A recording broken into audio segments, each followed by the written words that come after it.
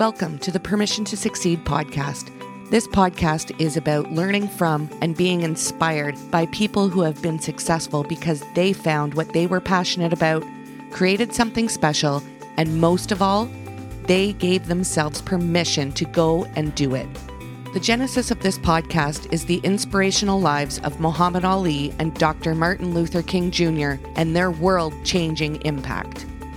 The Permission to Succeed podcast is brought to you by Advisorpedia, the best place advisors come to grow their minds and businesses. And now, please join your host, Doug Heikkinen. Hello and welcome to the podcast. We are live at the Envestnet Advisor Summit in Charlotte. And not only we are live here at the conference, we have our next guest on the CMO series, Drivers of Revenue, Mary Ellen Dugan, the CMO of Envestnet. Welcome, Mary Ellen. Thank you, Doug. I'm really excited to be here, and thank you for the chance to sit down and chat. The title Chief Marketing Officer can mean so many things, and it's often overused. What really is the job? I couldn't agree more, and I think that definition is really sometimes company specific, right? But at the end of the day, for me, the job of the CMO is to really craft strategically and then to execute the most impactful go-to-market effort that is aligned with the business strategy and the goals of the company. You're really looking to how is marketing going to be a lever to the business. At what point of your career as a marketer did you set your sights on being a CMO, and how did you acquire the tool set to get there? It's a great question. I think if my husband were sitting here, he would say, you've been talking about this for we've been married 20 years, so at least 21 or 22 or 23. And, undergrad, I was a marketing and international business major. And I think from probably that time onward and getting into marketing, and at that time, I think the CMO job was the highest job for all marketers. So it's probably something that I really looked at throughout my career. And as I worked for different companies and had different jobs, it was always kind of a North Star for me. How do you mesh sales and marketing in your role? It's such a key part of the job, and many companies don't do it successfully. Yeah, for sure. I think sometimes we don't talk enough about this, although there has been a huge rise in the role of Chief Revenue Officer, and I think that job tends to bring marketing and sales together. But at the end of the day, I always look at this, that the marketing job is to bring folks in. You got to get them interested, understanding enough about what you're trying to offer or sell. And then you're working in tandem with the sales organization to make sure, did you bring the right people in? And then ultimately, can they have the conversations? But I would say the most important element to forging a really good working relationship is joint goals. Doesn't really matter what the goals are. Everybody contributes to revenue, but there are leading indicators up to that. How many leads? How is the demand going? And then for existing clients, are you growing the pie? And so I think starting at step one, what are the goals that we're both going to sign up for? And what are the goals that we jointly hold together is really, really key in that relationship. I'm tired of saying the last 2 years, but the last 2 years kind of changed everything for a lot of different business sets within a big company like yours. What has changed, and are you focusing on different things, and did it allow you to do different things?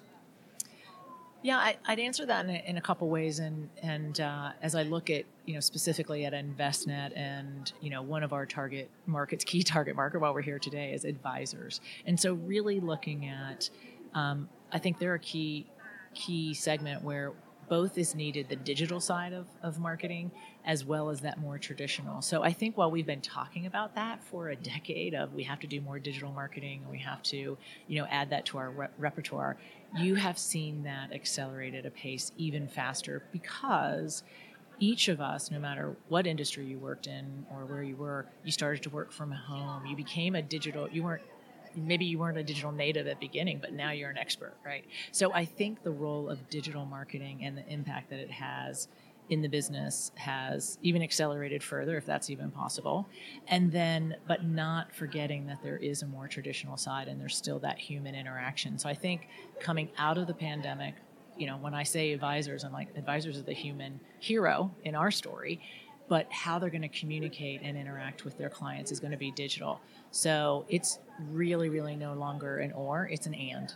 You got to have both sides of the fence, and as a CMO, you have to understand both sides of the fence, the human side and the digital side. And the digital side has changed quite a bit as well. It's not just about banner ads and placements. It's a whole world unto itself.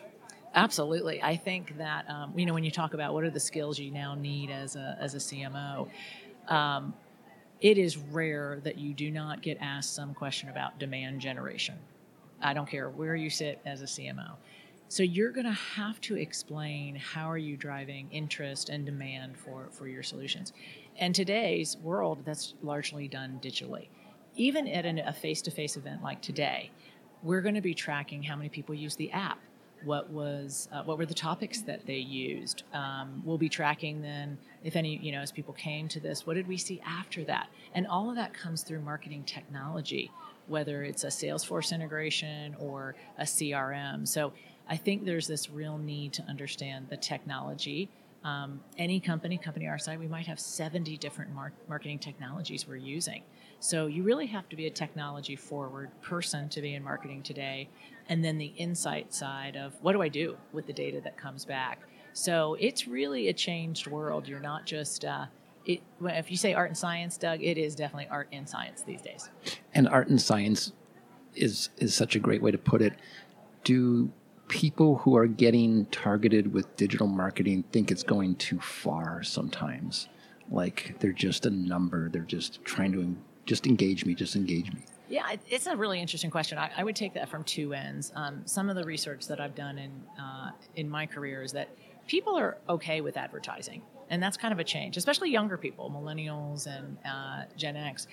They don't want, but they want to make sure that it's on target and that it feels that it's the right message. So I think that's a good news for marketers. You can advertise to them, that's great.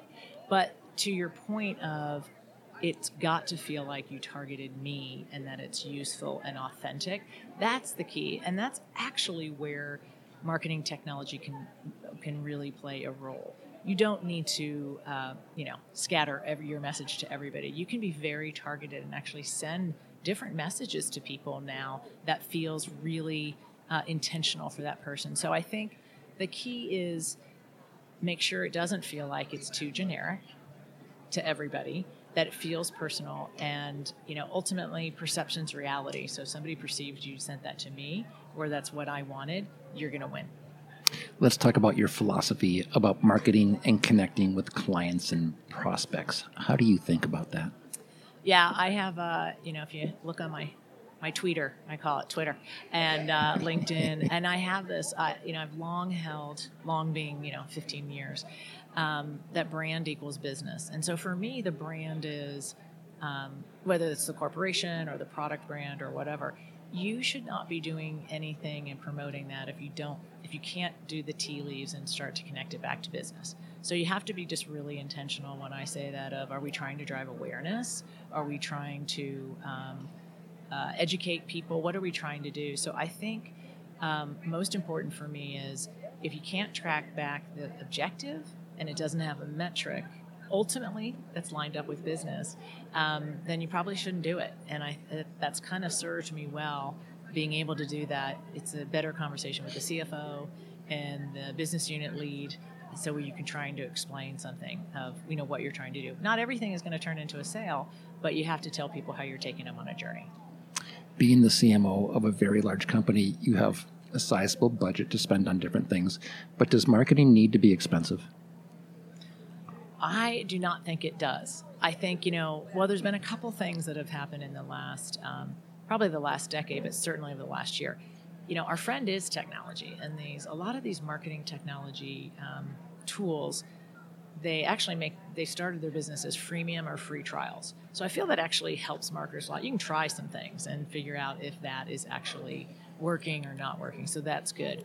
I also think that consumers are more, accepting of a quick change. So I think you hear about A/B testing. We tried something and did people like that, or we'll try something else. I actually do think people are, receptive to that. So I think you can test things a lot more and not have to do a giant campaign of the past. And so I think that there's some real opportunities. All of us marketers are trying to hit lightning in a bottle, right? It's that moment in your career you're like, wow, that really hit the mark, and that's amazing. You can't plan for the lightning in the bottle, but you can pilot your way in and try a bunch of different things, and I think that's probably the key. What makes marketing powerful? Gosh, I hope a lot of things. I think at the end of the day, I'm probably going to go back to that art and science comment. I still think, Doug, I was raised on, I sound like an ancient person, but I would say early in my career it was about the emotional connection that you were, that was the powerful moment when you're emotionally connected to your client or prospect. And I think the game has changed where it's an emotional interaction now, which means I need to connect with you emotionally with great creative, great copy, great contact, but I need you to take an action off of that. And that's where the digital side comes into play. It's no longer enough that you just did great creative. It has to drive some kind of interaction or have you do something. And so I think that's the change. And when you can actually get people to take an action on something you said or a campaign or content, boy, you've won and you got them hooked. And that's really where marketing becomes powerful. Who outside of our industry catches your imagination marketing-wise? Gosh, there's so many, and frankly, I'm intrigued with the opportunity within the industry. Just a couple weeks ago, Fidelity announced that they're going to be in the metaverse for education, and I was intrigued by that. I was like, wow, I wouldn't have expected that. So the things, not out of them. No, things there they're trying something. We'll see. So I'm intrigued by people that are trying new things. And, may not be there in 5 years, or they may take a different tact. But I think those are intriguing. I think that there are brands that are really, really brave, that are pushing on purpose and taking up a cause. And, that's a bold move for companies and brands. And you take some arrows for those things as many, positives. But I'm just intrigued. I think I love marketing. It's been around. I've been in it my entire career. And I think there's just so much more ahead for it. We've touched on a couple things that I think you may have already said, but I just want to ask, what makes your marketing unique? At Envestnet? Yeah. I'm so excited, and I actually joined the company in talking to Bill Krieger and Stuart Topino when we were talking about the intelligent financial life and this concept of you can connect. People are craving the short and the long-term finances together, and we just did some research that bared that out even further. And so I think it's such a powerful, powerful idea. And with that, when I joined, we said it was originally just a white paper, and we wanted to build the entire experience. And I think in just a year, you've seen that. And when you talk about impact, we launched a campaign in last September, fully vested. It was all about the intelligent financial life and putting some context for what does this mean for different consumers and how are advisors the hero. And typically when you launch a campaign, you get some negative feedback. It's always happened in all my career. This was the first time we didn't, and I was shocked. And we had, well, first of all, our website went up about 23x, but we had 70,000 people that wanted to learn more. What is this intelligent financial life? That is kind of a B2B lightning in the bottle, right? Wow. You're like, wow, you've hit on something that people are really interested in. And that was just really exciting. So we'll continue to expand that. We'll have another round of that. But it's really driven. We're redesigning our website and, kind of learning from a lot of those things and really saying, we say at Envestnet, we're an financial wellness ecosystem that's enabling that intelligent financial life. For advisors are the hero in that equation. But it's a purpose-driven one as well as has business impact. So that's exciting for me. I think you just answered my last question, which we titled this podcast, the CMO series, Drivers of Revenue. And I was going to say, is that an appropriate title? Yeah, I love that. I would say, in my year here, what I am excited about are probably the leading indicators, as I just mentioned. People are really interested in this idea. They're coming back. We're seeing this return, and we've increased digital, which we hadn't done a lot prior to digital media and things prior to my arrival, and the numbers of how that is impacting people, not just coming to webinars, but engaging for product demos and things like that. So I think this first year, all those leading indicators give me hope and certainly confidence that you're going to see revenue. I don't think it happens in the first, in our business, maybe in the first 6 months, but I'm incredibly encouraged and proud of those leading indicators. So if you interview me in another year, I'll tell you the revenue impact. How's that? I can't wait. Marianne, thanks so much for joining us. Thank you, Doug. This was great. I really appreciate it. Please follow us for all the latest updates on Twitter, LinkedIn, and Facebook, all at Advisorpedia. For everybody at Advisorpedia, our producer, Jakey Beard, this is Doug Heikkinen.